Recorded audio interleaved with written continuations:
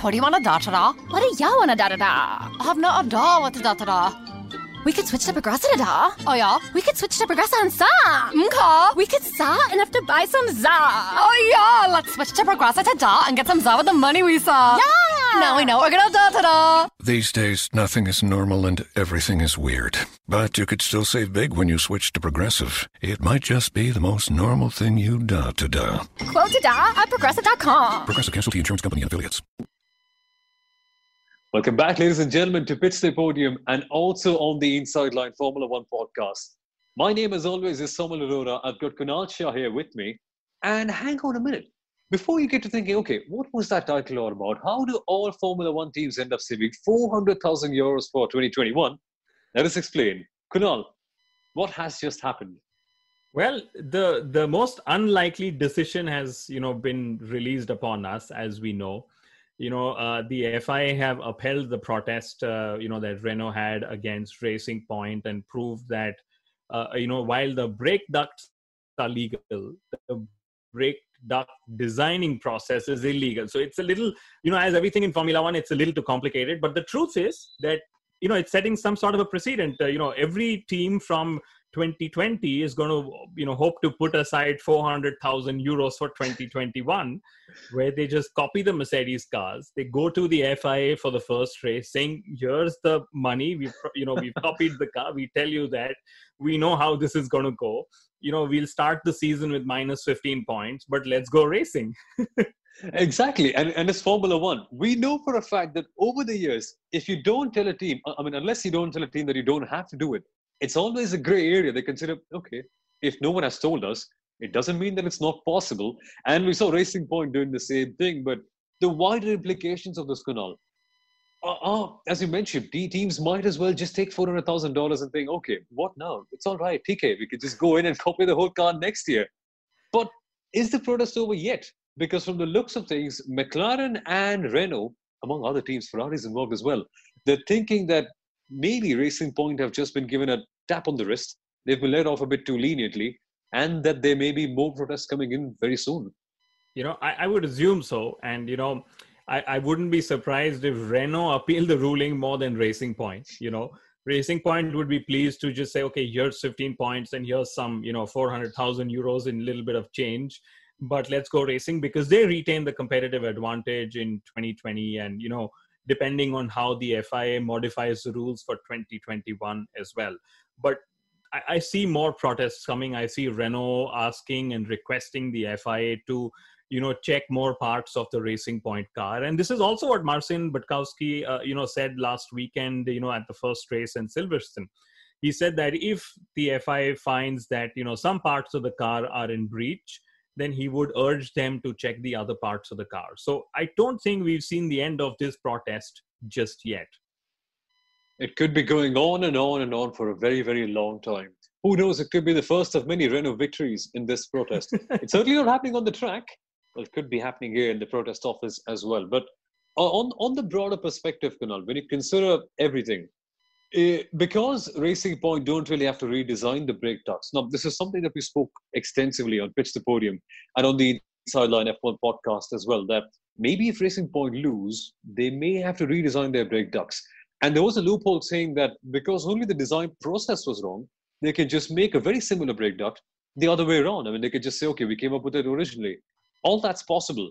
But now that Renault may be going in and doing a deeper search to try and find out more parts that have gone wrong, how do you think things are going to play out? Because if that's not the case, if this protest doesn't go further, as we mentioned, might as well just keep 400,000 euros as change in your back pocket.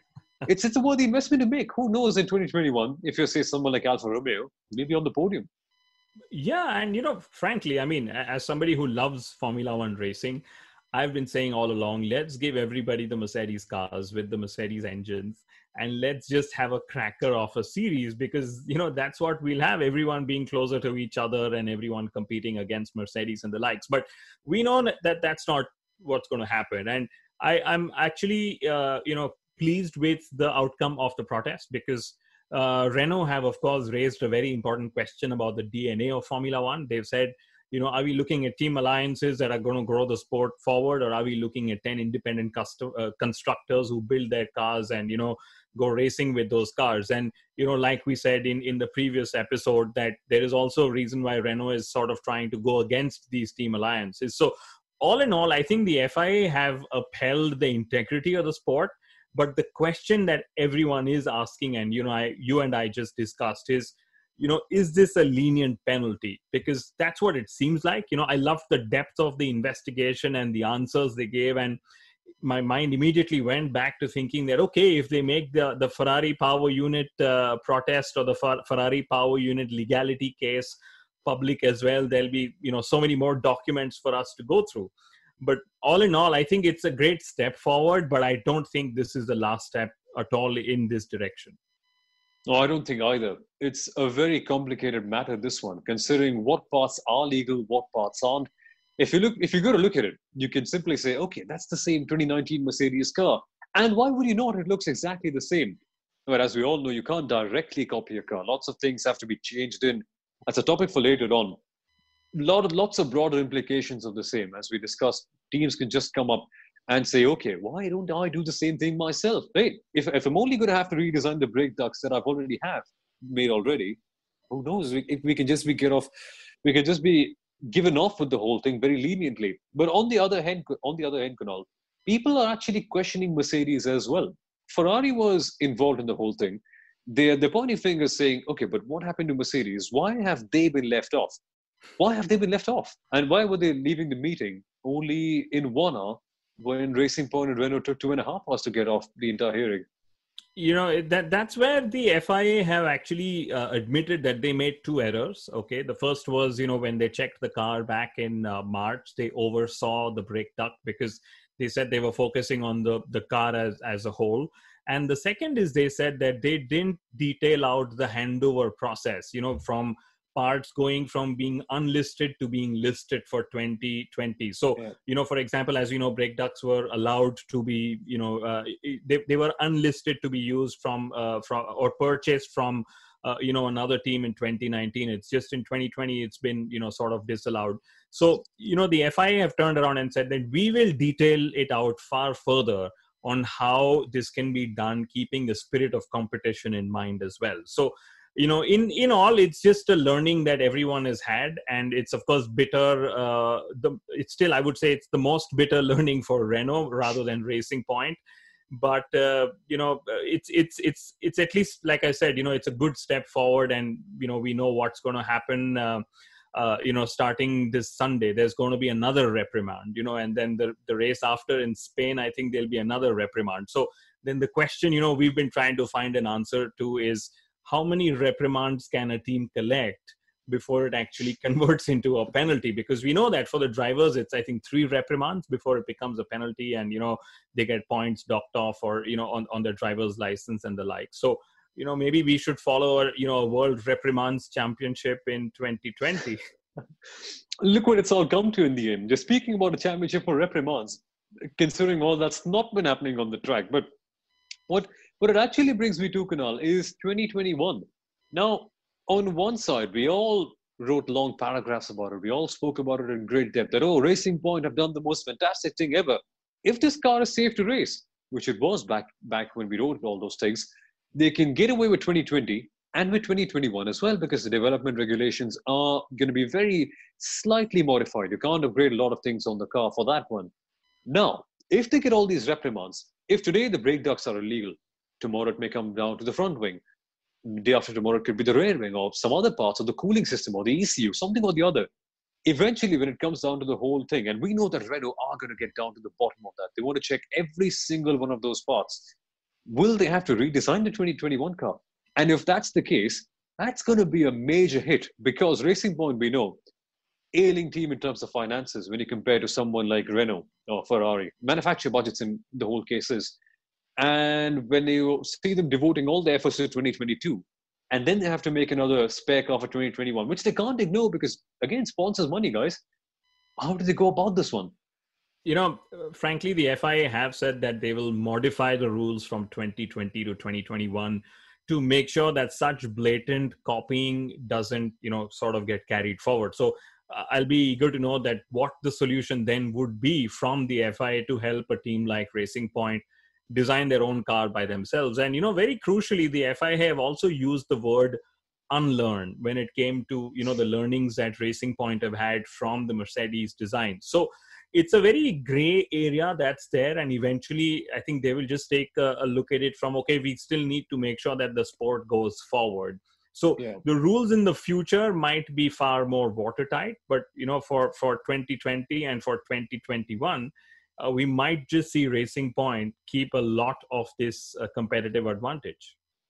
Absolutely. Just before we wrap up, Kunal, what do you think is going to happen post 2022? Because then we're going to have a new regulation. Now, what usually happens is, because the regulations are so tight, and you see engineers spending 3 or 4 months trying to develop a new winglet, which would only give them 1,000th of a second of an advantage. I know, sounds very silly, but that's how we've reached today. Is that going to happen later on when you see the new regulations as well? Because the current spec, we've seen it started from 2017, minorly modified in 2019, and 3 years down the line, teams are already saying, okay, hey, I think we've saturated. Might as well just go and copy the design of a top team. Do you see that happening? Do you see that sort of a thing taking place when we go to the new ground effect regulation cars post 2022? Frankly, like the FIA have admitted, and like pretty much everyone has admitted, that copying has been happening in Formula One ever since. Okay. And it's just that this level of copying hasn't happened, where you've literally taken apart, got the CAD data, reverse engineered it, tried to build 883 drawings to show that it's your own design and the like. So I'm sure you can't stop copying from happening, because you will still have, teams taking pictures of, the racing cars of their rivals and so on. So it all depends to see how much would the rules then allow for copying to happen come 2022. But aren't the rules a bit too strict, according to you? Because when the rules are a bit too tight, you just often, there's a point of disincentive. When it comes to working in the labor market as well, there's a point to which you want to work more to gain an extra % of income. And then you think, okay, my marginal benefit for every single hour that I'm working on is just falling down. It's diminishing after a point. So, hey, why might as well just chillax, sit at home and have a few leisure hours? In the same way for Racing Point, there isn't really a lot of incentive for all these teams to work those extra hours when the benefit is quite clearly not available. So are the rules a bit too tight in that regard? And do you think that Formula One should just loosen up the strings a little bit? Starting 2022, maybe not immediately in the new formula, because let's remember there's a budget cap. So it's, not just endless spending that, teams have been used to. There's also a sliding scale aero regulations. So it will be about choosing what design philosophy, what upgrade is going to give you the biggest bang for the buck. But I think maybe later on, as the rules stabilize, as we've seen happen, in this era, who knows? Maybe this could happen yet one more time. Indeed, that's all to come later on. But firstly, Kunal, thank you so much for being a part of this video yet again. I know it's a bit late back in Norway, but it's good to have you on the show, as always. It's much later for you in India, so thanks for doing this with me, Saumil. As always, discussing Formula One is a pleasure. But folks, this weekend, 70th anniversary Grand Prix for Formula One. We're going to be coming with you for a lot more coverage on Pitch the Podium. We've got Michael Italiano, Daniel Ricciardo's performance coach, on Pitch the Podium. He is with Sundaram Ramaswamy. Excellent interview that. I recommend you to watch that. And we're also going to have our debrief, as always, post the race, and our 3 big winners and our 3 big losers from this week's race as well. So that's going to be a lot of fun to watch out for. Yes, Saumil, I'm excited. It's going to be interesting to see. There's still the 5 things to watch for video, which is still very valid. We've spoken about, what to look forward to for the 70th anniversary Grand Prix. But, thanks for joining me one more time, Saumil. And guys, we will see you all in another episode very, very soon. Absolutely. See you, folks. Bye-bye. Have a good weekend.